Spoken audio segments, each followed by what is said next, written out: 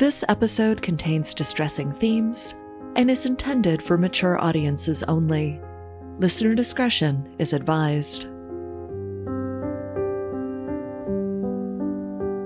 On this episode of They Walk Among America, teachers hold a significant role in the lives of young children, second only to parents in terms of influence. Within the school environment, they are entrusted with the care and education of children, nurturing their growth and safeguarding their well-being. Consequently, parents place a considerable amount of trust in their children's teachers, relying on them to act in the best interest of students. However, in 1998, a shocking violation of that trust unfolded in a school in Seattle, sending shockwaves worldwide. The case served as a stark reminder of the double standards that exist within society when it comes to female sexual predators.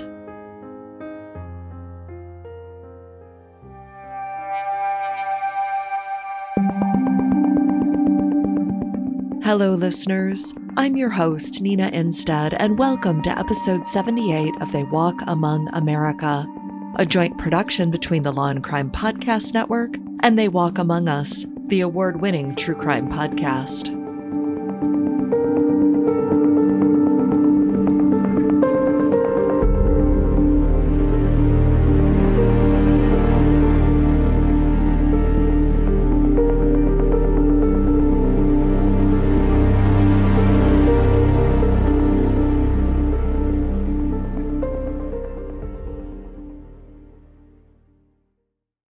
Mary Kay Schmitz was born January 30th, 1962 in Tustin, California, to parents Mary E. and John G. Schmitz. Her mother was a former chemist, while her father was a community college instructor and politician. She was born into a strict Catholic household, and she was the fourth of 7 children. John, a former chemist turned community college instructor and politician, made his mark in California politics as a devoted follower of Senator Joseph McCarthy. In 1964, he was elected as state senator, beginning an 18-year tenure representing Orange County, either as a congressman or a state senator. He built his political career on the pillars of church, family, and conservative values, staunchly opposing the introduction of sex education in schools. Growing up, Mary Kay had bounced from Catholic school to Catholic school because her parents believed they kept getting too liberal. John was unyielding in his resistance to the inclusion of sex education in schools. If any school considered implementing such programs, he promptly withdrew his daughter and sought alternative educational opportunities. In 1967, he even sponsored a bill aiming to expedite the suspension of teachers accused of sex offenses. Although the bill failed to pass, John was reelected by a wide margin. As the national director of the Birch Society, John attracted support from wealthy conservatives and was ultimately chosen to run for Congress when the county's long-serving conservative representative, James Utt, passed away. Meanwhile, Mary Kay's mother, Mary, made frequent television appearances vehemently opposing the Equal Rights Amendment. The family were hit with tragedy in the summer of 1973 when Mary Kay's 3-year-old brother, Philip, drowned in the pool. At the time, John was away on business while Mary was busy with church work, leaving Mary Kay in charge of her siblings. She hadn't even noticed that Philip was missing until he was found lifeless at the bottom of the pool by Mary when she came outside. Then, in 1981, John faced significant backlash when the full state Senate reprimanded him and removed him from his committee chairmanship. The rebuke came after he issued a press release containing derogatory remarks about Jews, feminists, and gays. Ironically, the following year, it was discovered that John had engaged in an extramarital affair with a former student, someone he'd taught in a political science class at Santa Ana College in Tustin. The affair was brought to light when the woman took one of their 2 children to the hospital due to a severe injury. The baby's hair had become entangled so tightly around his penis that it nearly severed it, necessitating surgical reconstruction. While the boy was temporarily placed in protective custody, he was later returned to his mother after medical professionals determined that the injury was accidental. The family were distraught, especially Mary Kay, who had a tight bond with her father. Nevertheless, the family were able to reconcile, and life resumed its course after a move to Washington. Despite the challenges within her family, Mary Kay was described by acquaintances at school as popular, intelligent, attractive, and charming. One classmate recalled, "Maybe her reputation was a little racy, but she was so gorgeous and so much fun. She was never, ever without a boyfriend." During her time at Arizona State University, she crossed paths with Steve Letourneau, and the two eventually married when Mary Kay became pregnant with their first child. They relocated to Anchorage, Alaska, where Steve secured employment as a baggage handler for Alaska Airlines.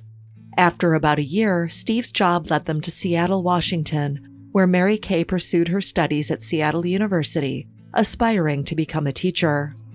In 1989, Mary Kay graduated with a teaching degree, welcoming their second child into the world before completing her education. She embarked on her teaching career as a second-grade teacher at Shorewood Elementary School, while she and Steve expanded their family with 2 more children. Mary Kay quickly garnered a reputation as an exceptional educator, with a perpetual waiting list for her class and parents singing her praises to one another. Shirley Hodgson, Director of Human Resources for the Highline School District, commented, "The teachers and principals all gave her high marks. They all thought she was a good teacher, a good person." Mary Kay recalled, "I walked into my classroom every Monday and I knew I was in the right place." It didn't take Mary Kay long to notice a little boy in her second-grade class that had extraordinary artistic ability. His name was Vili Fualau, and he was 8 years old. As Mary Kay later recalled, there was something about Vili that set him apart from other students. She felt an immediate bond with the young boy, commenting, "I didn't know what that meant. I felt that one day he might marry my daughter." After the second grade, Vili moved on to 3rd, 4th, and 5th grade, and with each grade came a new teacher. Then, in the 6th grade, Mary Kay was ecstatic to learn that Vili was going to be her student once more. Among his classmates, Vili stood out, not only due to his artistic talent, but also because he physically towered over the other students. Remarkably, he even surpassed Mary Kay's own height and looked much older than 12 years old. Subtly but swiftly, the grooming process began with Mary Kay offering to tutor Vili in history, a subject he struggled with. Vili started dedicating increasing amounts of time to assist Mary Kay after class, eagerly contributing to various special projects. Mary Kay encouraged Vili's art, purchasing him supplies and teaching him piano. Vili lived at home with his mother Suna and 3 older siblings. He was born June 26, 1983, to Suna and her then-husband Luava, who was from Hawaii. The couple had long been separated, and Luava moved back to Hawaii. Suna worked around the clock to provide for the family, including an all-night gig as a pastry chef. Consequently, Vili often found himself alone at home, but soon he started spending time at Mary Kay's home under the pretense of tutoring. One afternoon, Mary Kay offered to remove an item of clothing for each question Vili got correct in an upcoming history test. Initially, when Suna learned of Mary Kay's interest in Vili, she embraced it, perceiving it as an opportunity for her son to have a positive influence in his life. According to Suna, Vili was an old soul trapped in a young body. Soon enough, Mary Kay began taking Vili on outings to art galleries, fostering their shared passion. Occasionally, she even took him out to dinner and the cinema. Speaking of Vili, Mary Kay later recalled, He was my best friend. We just walked together in the same rhythm. Amidst this intricate web of connections, Mary Kay's marriage was in a state of turmoil. Although she and Steve had 4 children together, the devastating loss of a miscarriage in January 1996 pushed her to the brink of emotional collapse. At just 12 years old, Billy lacked the comprehension to realize that he was being groomed by his teacher. In a misguided display of bravado, he made a bet with a cousin, wagering $20 on the prospect of engaging in a sexual relationship with Mary Kay. He was spending more and more time at her home. And a few days before his 13th birthday, Mary Kay sexually abused him for the first time. The sexual abuse continued, and in the summer of 1996, Billy surprised Mary Kay with a silver ring and said that he wanted to marry her. Then, on June 19, 1996, authorities received a call about a potential drunk driver at the Des Moines Marina around 1:20 a.m. The caller reported seeing a minivan drive over a curb, and he feared that the driver was intoxicated and a potential danger. Police arrived and positioned their patrol vehicle behind the minivan, illuminating it with spotlights. They observed a woman swiftly moving from the back of the minivan into the driver's seat. It was Mary Kay. When the officers opened the back of the minivan, they discovered Billy hiding beneath a sleeping bag, pretending to be asleep. Mary Kay initially claimed that Billy was 18 years old, but it was evident to the officers that he appeared much younger. Sensing something amiss, Mary Kay altered her story and explained that she had been babysitting Billy at her home when an argument erupted between her and her husband. According to her account, Billy became upset, leading her to bring him to the marina, where they intended to spend the night in the minivan. The officers were suspicious of Mary Kay's account and believed there may have been improper relations between them. Despite orders from the police chief, officers decided not to investigate the scenario further. They did, however, contact the school. Highline Security Director Ronald Unke contacted SUNA, and she asked the police to return Billy to Mary Kay. Shortly after this incident, a school janitor found Mary Kay and Billy in the faculty women's bathroom with the lights switched off. Mary Kay explained that she was trying to deal with Billy's attitude problem, and the janitor accepted the explanation.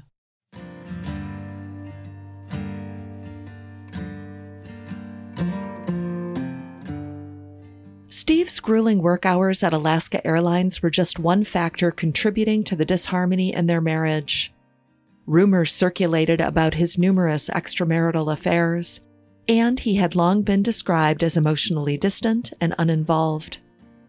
There were also reports that Steve was emotionally and physically abusive during their marriage, and that the police had been called, although no charges were filed. One afternoon, Steve returned home to find Mary Kay and Billy asleep on the sofa, but he opted out of confronting them. However, as time passed, Steve stumbled upon a collection of love letters penned by Mary Kay and intended for Billy. Rather than confronting his wife about her indiscretions, he decided to drive to Billy's residence and confront him directly. Standing on Billy's doorstep, Steve posed a direct question, asking whether he was sexually involved with Mary Kay. Steve already knew the answer, but Billy confirmed that he and Mary Kay had been involved in an illicit relationship. Despite this, Steve did not confront his wife, and he kept the disturbing revelation to himself. However, concerns about the relationship between Mary Kay and Billy extended beyond Steve's suspicions. Even Billy's mother had become increasingly alarmed by the amount of time he was spending with his teacher. She confronted Billy, questioning the nature of their relationship. However, Billy vehemently denied any wrongdoing, insisting that nothing untoward was occurring between them and that she was just his teacher and mentor. Then, toward the end of the summer, Mary Kay learned she was pregnant.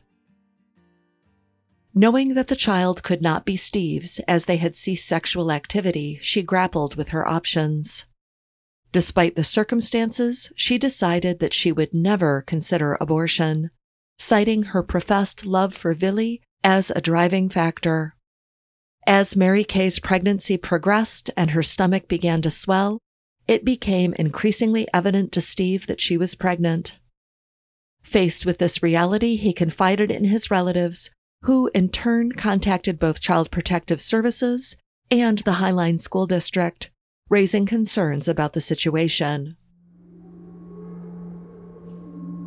On March 4, 1997, Mary Kay was arrested at school. The news of the sexual abuse spread throughout the community, spreading like wildfire. Since Mary Kay was heavily pregnant, she was released from custody and allowed to return home. She was placed under a court order to avoid further contact with Willie. Meanwhile, Willie was sent to live with his father in Hawaii and was placed into counseling. His mother said, "He's doing fine as long as he's away from the situation and people don't harass him." Steve immediately filed for divorce and was granted full custody of their 4 children. He promptly moved to Alaska to start afresh, away from the media buzz surrounding his wife.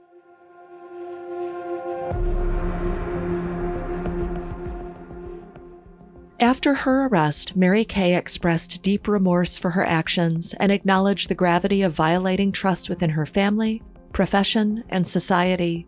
She commented, "I think what I've done is horrible, and I wouldn't want anyone to think I believe it's acceptable. It's not."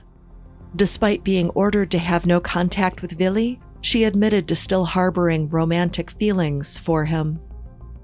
Willie's mother also noted in the media that her son was still in love with Mary Kay. Willie himself was quoted as saying, "I want people to stop seeing me as a victim. My life is going to be fine. Mary didn't harm me in any way. Who are they to say I'm too young to know anything when they don't know me?"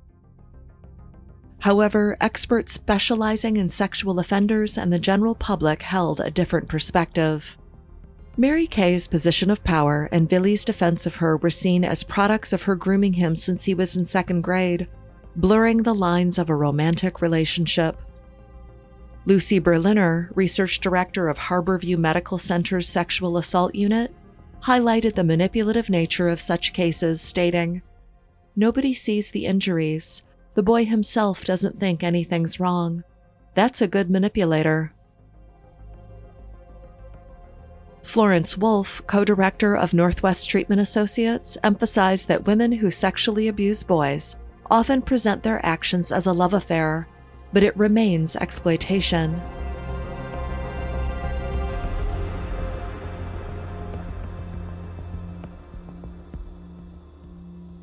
While many community members were appalled by Mary Kay's actions, there were, unfortunately, individuals who failed to comprehend the severity of the situation. One man named Bruce Markham told a reporter for the Philadelphia Inquirer, "All I know is, when I was 13, I would have loved something like that." Unfortunately, it's a common misconception when a sexual predator is a woman that a real crime doesn't necessarily occur. Dory Monson commented, "She's very attractive. Most guys who look at her picture say, 'Lucky kid.' We have such a double standard." Willie's mother, Suna, also told reporters that she was hurt by what Mary Kay had done, but she said she had forgiven her. She wanted Willie to know the baby and said she intended on helping raise them. She stated, "I don't condone what happened, and I have never condoned what happened, but it did happen, and it's something I have to accept and live with." On May 29, 1997, Mary Kay welcomed a baby girl who she named Audrey. Following the birth, she was returned to prison while the court ruled that Audrey was to be sent to be raised with Willie's family. They were Samoan, and in their culture, babies are typically raised by extended families.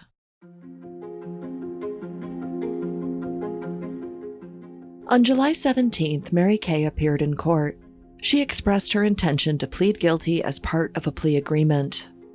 The terms of the agreement involved the possibility of spending time in jail, followed by a treatment program. However, there was also the chance that the judge could reject the plea agreement and impose a sentence of up to 7 years in jail. Her defense attorney, David Gerke, planned to argue that Mary Kay should receive treatment without serving any jail time. He mentioned that she had undergone evaluations by 2 state-certified sexual deviancy counselors, whose recommendations would be reviewed by a probation officer. Based on their assessment, it would be determined whether Mary Kay should be considered for the program. A court-ordered psychosexual evaluation found that Mary Kay is not criminally oriented, chemically dependent, nor sexually obsessed and compelled. The evaluator also noted that although Mary Kay had not resolved her romantic, erotic, and sexual feelings for Villy, but has the intellectual resources to engage in and successfully complete psychotherapy. As Mary Kay exited the courtroom, reporters approached her to inquire about her motivations for pleading guilty. Overwhelmed with emotions, she burst into tears and was swiftly escorted away in a waiting vehicle. She returned to court on August 7th, where she pleaded guilty to 2 counts of second-degree rape of a child. The sentencing was scheduled for later to give the judge time to weigh up whether to accept the plea agreement or instead sentence her to up to 7 years in jail. Before the sentencing was held, Villy made a startling claim in the media that the pregnancy was planned in order to create a bond between them. He told a reporter from KIRO-TV, "We made a plan. The only way to keep us together was to have a baby, so that baby would remind me of her." He said that he and Mary both wore engagement rings. He shared his desire to one day marry her and commented, "My brother tried to hook me up with an attractive girl last week, but I told her there's someone I'm waiting for." After the comments were published, Steve shared his belief that Mary Kay needed professional help, not prison time. He said she was living in Fantasyland and believed that their children were suffering because of her actions. He said that their oldest son in particular was feeling a lot of anger, but still loved his mother despite what she had done. He stated, "It was flaunted right in their face, the whole courtship of this boy and their mother." Villy's family then filed a lawsuit against KIRO-TV, several of its employees, and the station's parent company, Cox Broadcasting. They accused them of using a ruse to conduct an unauthorized interview with Villy. According to his mother, the reporter, Karen O'Leary, knocked on the door while she was at work and asked to use the bathroom. She claimed that unbeknownst to Villy, the video cameras were already rolling. She alleged that Karen urged Villy not to contact his lawyer and then persuaded him to accompany her to a nearby park where she interviewed him on camera. At this point in the case, Villy still hadn't been publicly identified, but the interview was conducted on camera and aired on television. The lawsuit also alleged unlawful imprisonment, invasion of privacy, trespass, negligent and intentional infliction of emotional distress, negligent hiring and supervision, and fraud. KIRO-TV responded to the lawsuit and denied that the reporter had used unethical means to interview Villy. Vice President and General Manager John Wooden said in a statement, "KIRO-TV News operates in an ethical and legal manner. The interview was conducted with total cooperation and agreement by the young man. We stand by our story." KIRO's attorneys claimed that Villy consented to the interview with Karen and placed no conditions upon questions asked. They also said Villy allowed a photographer to take pictures of items in his home, but no photos of the little girl he had with Mary Kay.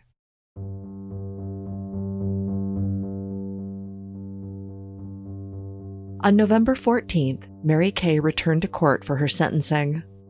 The prosecution was seeking a 7.5-year prison sentence, while defense attorney David Gerke urged for treatment instead. He said that his client had already endured massive punishment, and while she knew what she did was wrong, she took risks partly because of hypomania, a type of bipolar disorder. While Mary Kay had never taken medication for the disorder, she was diagnosed in the wake of her arrest and promptly put on medication. Attorney David Gerke also said Mary Kay's crime was much less harmful than those committed by other child rapists because Villy didn't consider himself a victim. Villy and his family backed the defense's request, with his mother stating that Villy would feel guilty for his role as long as she's in jail. Ultimately, Mary Kay was sentenced to 6 months in jail, discounting the 100 days she had already served. After serving her time, she would be released for community-based treatment. Once the sentence was handed down, Mary Kay was allowed to address the court. I did something that I had no right to do, morally or legally. According to Superior Court Judge Linda Lau, she turned down the prosecution recommendation of a lengthy prison sentence for Mary Kay because she believed Mary Kay does not pose a risk to the community. I am satisfied that the defendant is amenable to community-based treatment. She also noted that Villy and his family had urged leniency. The judge also ordered that Mary Kay have no contact with Villy or any other minors unless expressly authorized by those treating her.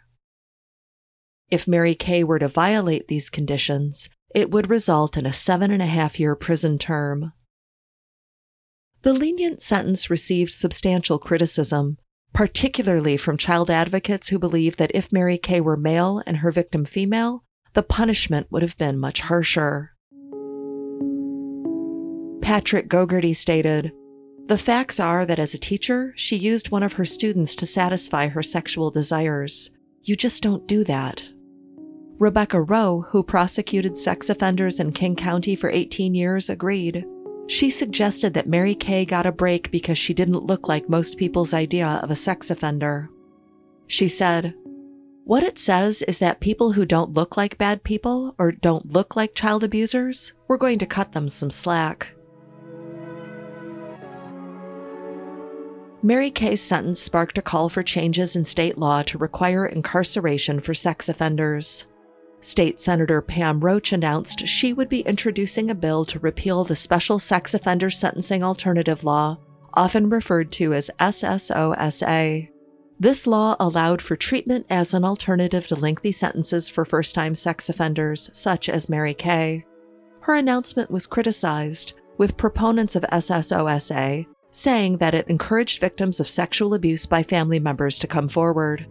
Seattle defense attorney David Allen elaborated, "What you're going to end up with, if this happens, is a situation where family members don't want to turn in other family members or won't testify in their trials." On January 2, 1998, Mary Kay was released from jail to begin her sex offender treatment, which included 3 years of psychiatric treatment. As a condition of her release, she needed to register as a Level 2 sex offender and also abide by a list of rules. The designation as a Level 2 sex offender on a scale of 1 to 3 meant that Mary Kay posed a moderate risk of reoffending. Mary Kay needed to be supervised by a community corrections officer, continue counseling, take her medication, and have no contact with Villy or his immediate family. She was also ordered to disclose her sexual deviancy to any potential partners, avoid places where minors are known to congregate, and not initiate or prolong contact with children. If she were to get involved with a romantic partner, she needed to inform her corrections officer if any children were involved. Mary Kay moved in with a friend in the 4800 block of 49th Avenue South in Seattle, where a few neighbors expressed concern but said they had no plans to protest.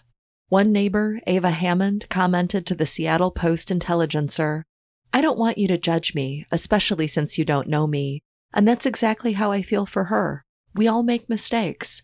Everything's okay as long as she is willing to work to correct her mistakes.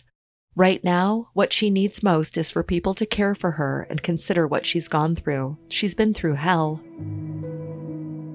Mary Kay was hoping to gain custody of Audrey, and her defense attorney shared his belief that she could be awarded custody once she completed 3 to 4 months of sex offender treatment.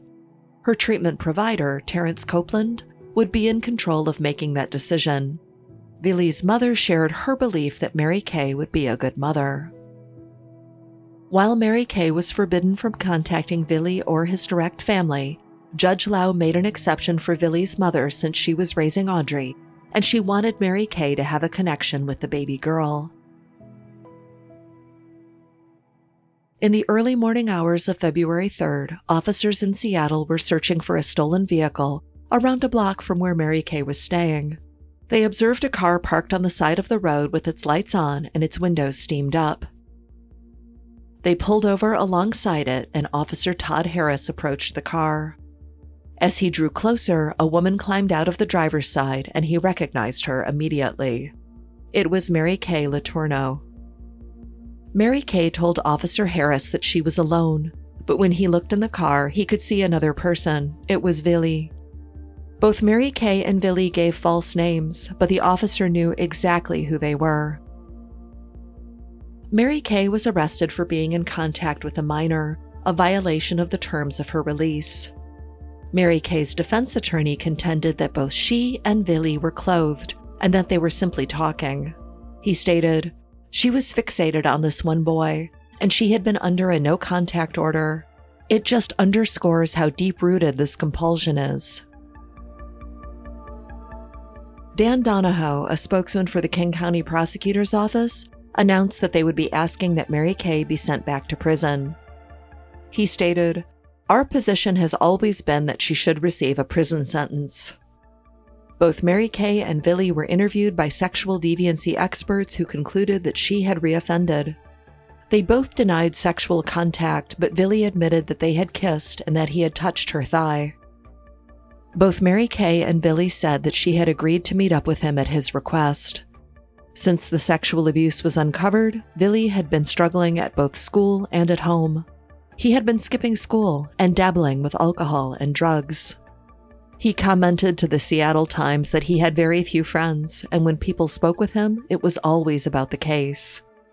He stated, "I'm just like this doll in the courtroom, and everywhere I go." Vili had even been charged with second-degree robbery in an incident involving his brother. According to Vili, he needed somebody who he could confide in, and Mary Kay was that person. Attorney Gerke came to Mary Kay's defense and said she had only been in treatment for 30 days. He stated, "You can't snap your fingers and see your counselor 3 times and be cured." State Senator Roach took the opportunity to push once more to repeal SSOSA. She commented, "This woman is predatory. She should not have been with the young man. I think this will add momentum to severely altering this program, and that lets sex offenders have a get-out-of-jail-free card." However, State Senator Roach's efforts to repeal SSOSA were denied. 2 days after Mary Kay's arrest, Judge Lau sentenced her to almost 7.5 years in prison for violating her release conditions. Within weeks of your release from jail, you purposely violated the conditions of your sentence. Prosecutors believed Mary Kay and Vili may have been planning to run away together. Inside the car, police had found thousands of dollars in cash, as well as Mary Kay's passport and infant's clothing and men's clothing. Vili had told them they had gone to the movies that night, had purchased some food and beer at a supermarket, and then sat in the car. Prosecutor Lisa Johnson told the judge, "It appears as though Ms. Letourneau was ready to leave the jurisdiction. It looked like all her worldly belongings were in that car." Prosecutors also believed that Mary Kay and Vili had met secretly before and had not been caught. They had found receipts in Mary Kay's car for male clothing dating back to January, but she tried to maintain it was for her. The judge addressed Mary Kay, telling her, "Within weeks from your release from jail, you purposefully violated the terms of your agreement. This case is not about a flawed system. This is about an opportunity that you foolishly squandered." It was also revealed in court that Mary Kay had been kicked out of the treatment program by counselor Terry Copeland. He said that his meetings with her had all been contentious sessions in which she has repeatedly argued with his treatment program.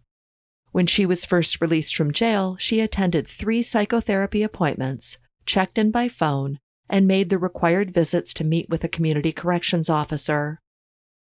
She then began seeking a naturopathic alternative to the medication she was taking to ease mood swings from bipolar and became increasingly insecure about her appearance. Mary Kay stopped taking her medication and reactivated her pager, which allowed her to get in contact with Vili.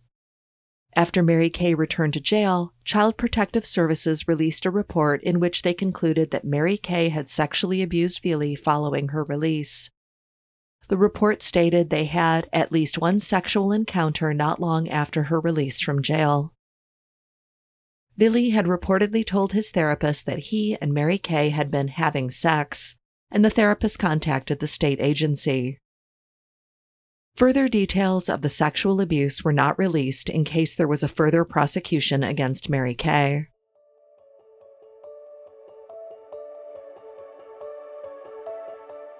Just a couple of days after Mary Kay returned to prison, she made 2 10-minute phone calls to Oprah Winfrey's talk show. In the phone call, she said that she wanted to marry Vili. She told Oprah, "I think the families would like that. Both families, his mother, my family, my biological family." Oprah then asked whether her so-called love for Vili was worth being in prison, to which she replied, "Well, right now I'm here, and it's worth it for the fact I'm able to stay true to myself instead to an impression-valued obedience program." Mary Kay's estranged husband, Steve, also appeared via remote feed from Alaska. He said that it appeared as though Mary Kay had made her final decision, and that she had abandoned her family and her children. Steve said of their oldest son, "It blows him away. He loves his mother so much, but yet he can't comprehend what she's done." While the show garnered a significant viewership, critics highlighted the glaring disparities. If a man had abandoned his wife and 4 children and molested a young girl and impregnated her, he would most likely not receive the same kind of airtime. As an article in the Chicago Sun-Times put it, Oprah would have thrown him off the show. Then again, Oprah probably wouldn't have had him on the show in the first place. Not everybody was of the same opinion, however, and the case remained as polarized as it did when the news first broke. Some still felt as though Mary Kay had done nothing wrong and didn't deserve to be in prison, and even more absurd, that she and Vili should be allowed to be together. Shortly after the show aired, the Seattle Times published an opinion piece written by a woman named Mary O'Brien. In the piece, she boldly stated, "Please let Mary Kay Letourneau and the father of their child and the baby that is on the way get married so these children can have both of their parents. Mary Kay is of no harm to anyone. What she has done may not be right, but obviously there is such a strong bond between these two, even though we may not comprehend it."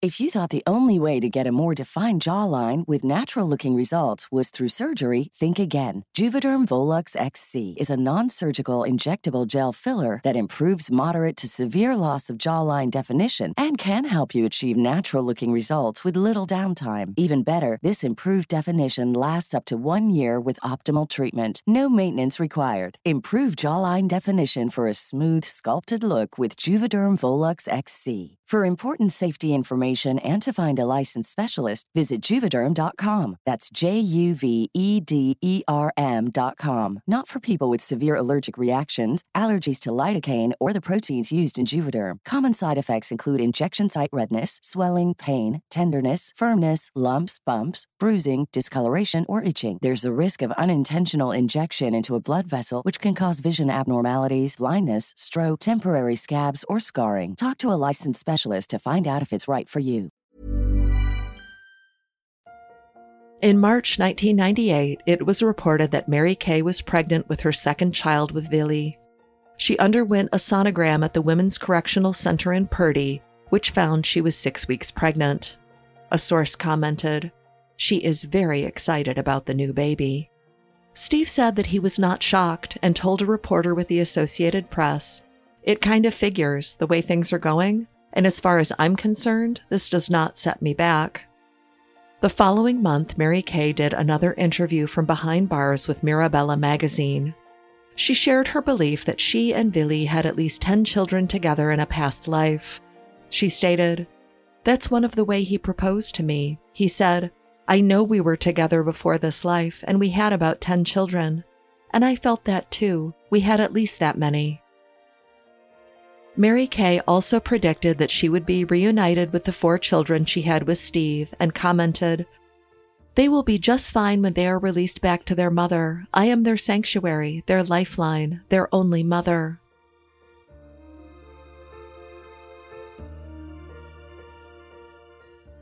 In May, Mary Kay appealed her sentence and hired attorney James Lobsense. She was seeking more contact with her children and a chance to make money from her crime. 2 months later, the lawsuit that Suna had filed against KIRO-TV was dismissed. Shortly thereafter, Mary Kay's conservative father, John, spoke publicly for the first time. He said that his daughter should be allowed to marry Vili. He also argued that she should never have been charged with a crime, stating, "No one has used the argument that statutory rape, at least according to the Blackstone Dictionary, was solely a crime that a man could commit." While the appeal was in progress, Mary Kay and Vili released a book in Europe titled Only One Crime, Love. Much of the book dwelled on protestations that love could not be outlawed. Each chapter was written from the perspective of Mary Kay, Vili, or Suna, and was written by Bob Graham from tape-recorded interviews. The book revealed for the first time that after Mary Kay was released from jail to give birth to Audrey, she had asked Vili to drive her to the hospital. Vili, who was just 13 years old at the time, didn't have a driver's license and drove part way. Mary Kay, who was in the midst of contractions, needed to take over the wheel. It was also revealed that Mary Kay had kept Vili in her friend's home for 2 days without her knowledge, where they slept together in a bed. Mary Kay and Vili also divulged that before they were caught in the car following her release, they had made a pact to fulfill a Romeo and Juliet suicide pact. Vili was awarded most of the $250,000 advance for the book, and he traveled to Paris with his attorney, Bob Huff, for a book tour. On October 16, 1998, Mary Kay gave birth to a baby girl who weighed between 8 and 9 pounds. She was named Georgia. Attorney Susan Howard stated in the media, "Mary has asked me to convey her appreciation for the concerns and good wishes expressed regarding her new baby. She wants nothing more than to enable her new baby, certainly, and all of her children, to have a chance to enjoy normal, happy lives." Following the birth, prosecutors opted out of filing more charges against Mary Kay. There had been some consideration that she be charged with third-degree child rape, which would see as much as 5 more years added to her sentence if convicted. After coming home from his book tour, Vili returned to school, but in October he was suspended after being caught smoking marijuana. While Mary Kay was forbidden from contacting Vili while behind bars, she still managed to write him numerous letters. In February 1999, Vili appeared on Inside Edition and presented letters from Mary Kay. In these letters, Mary Kay warned him not to talk to or touch another woman, and threatened that if he did, it would result in automatic castration. In another disturbing letter she wrote, "The only kids you're having are mine. I'll give you 18 if that's what you want, but your babies are mine."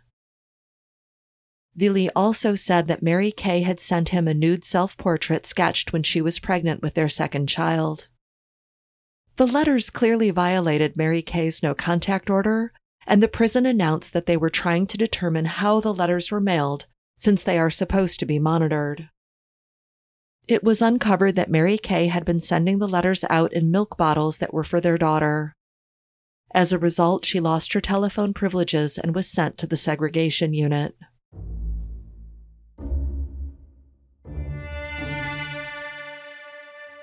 In April of 2000, Vili and Suna filed a lawsuit against officials in South suburban Des Moines and the Highline School District. They accused them of failing to protect Vili from the sexual advances from Mary Kay. Vili's lawyer, Cyrus R. Vance Jr., said that he was too immature to fully comprehend the relationship or the implications of rearing 2 children. He stated, He was a very young boy. He has 2 kids. It's an oversimplification to conclude that he was having a mature love affair. The claim against Des Moines described how the police should have separated Billy and Mary Kay for questioning when they found them in the parked car in June 1996. Lawyers for the municipality said police did inform school officials and tried to investigate, but Suna expressed no concern about the relationship and asked that he be returned to Mary Kay. The claim against the school district argued that officials were negligent in hiring Mary Kay as a teacher.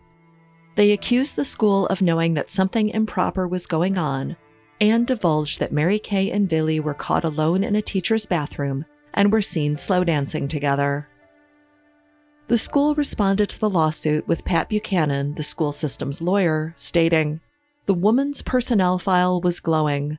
There was no indication of a problem with Vili or any other student on any basis." They were pursuing damages that could potentially exceed $1 million, encompassing emotional suffering, lost income, and the expenses associated with raising his 2 daughters who were under Suna's care. Shortly thereafter, the State Court of Appeals ruled that Mary Kay could earn royalties from books, movies, and interviews. However, in July, Billy found himself entangled in legal trouble when he was apprehended while riding in a stolen red Honda. He pleaded guilty to a misdemeanor charge of attempted car theft and received a sentence of 6 months probation and 16 hours of community service. On January 10, 2001, Mary Kay's father, John, died of prostate cancer. Mary Kay was not granted leave from the prison to attend his funeral.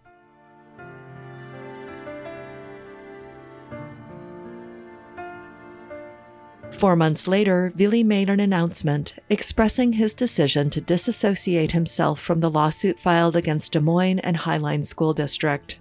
He revealed that Mary Kay had told him that pursuing legal action against the school district would hurt her really bad.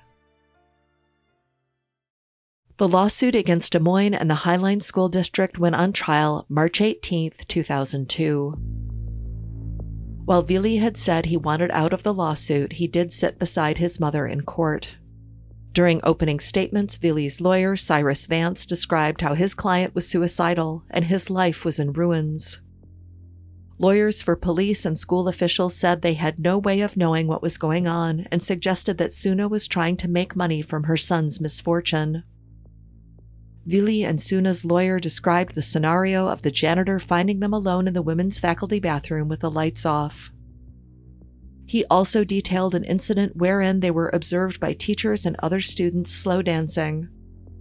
He then testified about police finding Mary Kay and Vili in the back of her van. Lawyer Ann Bremner, who was representing police, said that police would not do a secondary interview with a purported victim of sexual assault because suggestive questioning could cause some people to invent allegations. During the trial, several teachers testified and denied knowledge that anything improper was going on between Mary Kay and Vili. Karen Smith had been the teacher to witness the duo slow dancing, and she said that everybody in the class was dancing. She explained that it didn't appear as though Mary Kay and Vili were involved in a sexual situation, so she didn't see the need to report it. She stated, "They were not hugging, they were not kissing, they were not close, they were not groping, the lights were on, it did not warrant reporting." Highline Security Director Ronald Unke then testified about the incident regarding Mary Kay and Vili in the minivan. He said that he contacted Suna once police contacted him and told the jury that she asked that her son be returned to Mary Kay. Officer Richard Niebusch, who had found Mary Kay and Vili in the van, testified there was nothing to indicate that anything inappropriate had happened between the two. However, he then admitted that he may have treated Mary Kay differently because she was a woman, and that he may have been more suspicious if he had found a man with a girl in a similar situation. Vili testified during the trial and described how the grooming process began. He explained that he had a crush on Mary Kay in the 6th grade, telling the jury, "I thought she was hot." He said that she made sexually suggestive remarks and, one day, kissed him at school. Vili then testified that one night in June 1996, they had dinner and kissed in the parking lot. He said he later spent 3 consecutive nights at Mary Kay's home while Steve and the rest of the family were asleep elsewhere. According to Vili, the school should have been aware that he was being sexually abused. He explained that he and Mary Kay had been intimate in her minivan in the school's parking lot, in the girls' restroom, and in the gym. He claimed for the first time that once Mary Kay was released from jail after serving her first sentence, he moved in with her and lied to his mother, telling her he was staying with a friend. Vili then told the jury that he was depressed and said that he no longer dreamed of marrying Mary Kay. He stated, "I love her as the mother of my kids. I can't see us together in the future. Personally, I've lost feelings for her." The jury then heard from Tony Chapa, co-founder of the OSC Vocational Systems of Bothell, who said that Vili would need years of therapy before he would be able to keep a job. He stated that Vili was significantly emotionally impaired, but said he couldn't determine whether that impairment was caused by the sexual abuse. Dr. Saba Hegveri, a psychiatrist with 22 years of experience, testified next. He believed that although what Mary Kay did was legally rape, she was not a rapist, and Vili was not a victim. He said the best thing for them was to get married once Mary Kay was released from prison. The case then went to the jury, and they deliberated for 2 days before returning with a verdict. They found that school officials and police were not to blame, meaning the lawsuit could not proceed.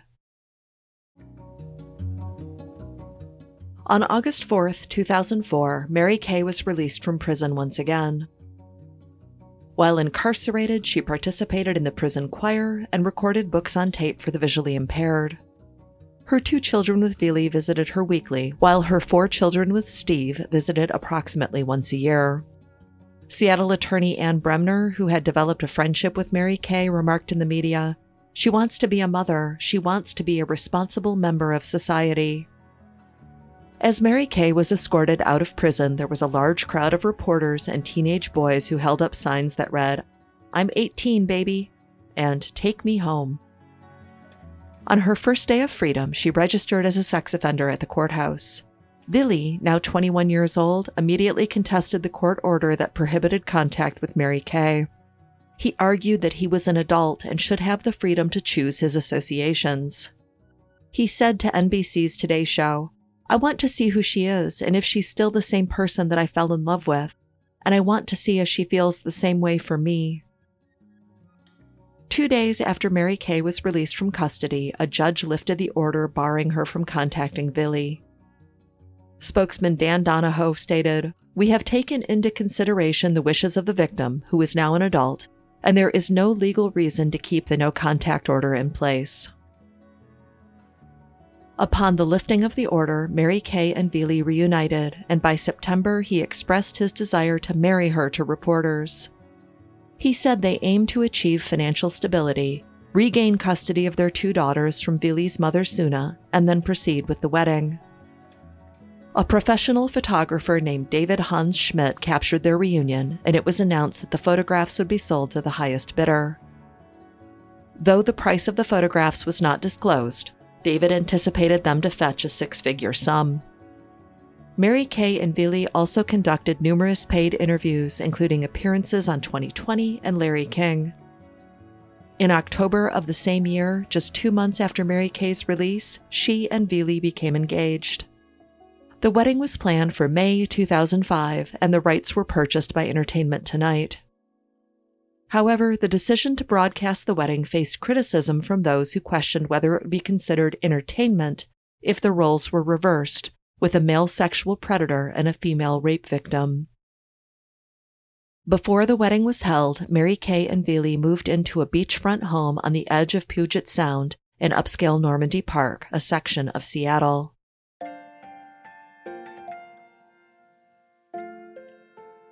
According to sources, they were set to make around $750,000 from selling their wedding footage.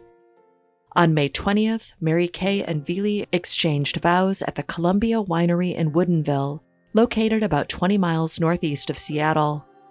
Although Mary Kay was supposed to walk down the aisle to Somewhere Over the Rainbow, the CD couldn't be found. At the last minute, Veely's 16-year-old cousin Charity sang His Eye is on the Sparrow, accompanied by a pianist. Mary Kay and Veely's 2 daughters, Audrey and Georgia, served as flower girls. Mary Kay donned an embroidered Christiana couture gown as she walked down the aisle.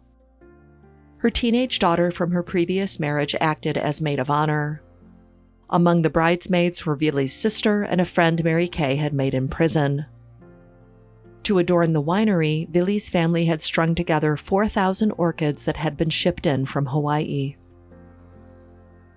At the altar, Veely eagerly awaited his bride.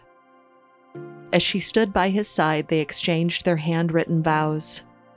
Tearfully, Mary Kay expressed to Veely, "You are my best friend, the father of my children. I will go where you go. I will stay where you stay. I will die where you die." Holding Mary Kay's hand, Veely proclaimed, "You are the mother of my children. I love you." Following the ceremony, the guests proceeded to the reception hall where the couple was officially announced as Mr. and Mrs. Fulau. In the reception, guests enjoyed a dinner of macadamia nut-encrusted halibut and Japanese lanterns adorned the ceilings. After the meal, a 5-tier cake made from various confections was served, embellished with 500 individually placed frosting flowers that matched Mary Kay's dress. Afterward, Mary Kay and Veely embarked on married life together with their 2 daughters. The numerous interviews they conducted allowed them to live a comfortable life, with Mary Kay assuming the role of stay-at-home mother. As part of her release conditions, she had to undergo periodic lie detector tests and random house inspections. She was also prohibited from having alcohol or pornography in her home. Meanwhile, Veely enrolled at the Art Institute of Seattle. Seattle lawyer Ann Bremner remarked, "She's still like a teacher, very attentive to him, showing him the world. She believes it was a love story, not a crime story." In an interview with NBC's Dateline, Mary Kay shared her desire to return to teaching. She said she wasn't allowed to teach in public schools, but would be eligible to teach in private schools. In 2011, Mary Kay became a grandmother when her son from her first marriage had a baby. Over the next few years, she and Veely continued to grant interviews to various publications, capitalizing on their controversial story while presenting it as a love story. In an April 2015 interview with Barbara Walters, Veely acknowledged that their relationship had its ups and downs, but emphasized their perseverance. He expressed, "I don't think there's ever a full 10 good years of marriage, but what matters is how you pull through all the bad times." Veely also revealed that he had cautioned his daughters against getting involved with boyfriends, drawing from his own experience. He explained, "A relationship could lead to something that you think you wanted back then. You don't really want it, maybe years later." He also expressed his disapproval if his daughters were to have an affair with a teacher. The couple shared that Veely worked at a home and garden center while Mary Kay worked as a legal assistant. However, in May of 2017, Veely initially filed for legal separation from Mary Kay. He cited his desire to obtain a license to dispense marijuana cigarettes, known as cigaweed, as the reason behind the filing. He explained that both parties undergo background checks for licensing, and Mary Kay's past and history could affect the process. Nonetheless, Veely later withdrew the filing, but the following year he decided to move forward with the legal separation. The case entered arbitration where a third party would determine the fate of their relationship based on hearing both sides. Mary Kay expressed her willingness to reconcile, but Veely remained uncertain. Financial troubles also contributed to the dissolution of their marriage, according to sources close to the couple. The decline in public interest in their story, compared to when Veely was a young boy, resulted in fewer lucrative offers from newspapers. Both Veely and Mary Kay struggled to generate enough income to support their family. They relied on paid interviews to supplement their finances, even if discussing their past as a sex offender and their relationship was embarrassing for them. On August 23, 2019, it was officially announced that Mary Kay and Vili had amicably separated. They went to court to handle the division of their assets and debt. Less than a year later, on July 6, 2020, Mary Kay, at the age of 58, passed away at home after battling stage 4 colon cancer. Vili and the rest of her family were by her side during her final moments. Vili later commented that when Mary Kay died, he lost a piece of himself. In her last months, Mary Kay had ample time for reflection. Close sources revealed that she felt remorse for the sexual abuse she had inflicted on Vili. She sought to make peace not only with others, but also with herself. One source commented, "The bottom line was that she understood on a very deep level that she had really made a mess of her life and the lives of many other people back in 1996. She realized that even though things turned out relatively good, that she was responsible for a wide swath of destruction by her actions. She apologized to a lot of people for a lot of things."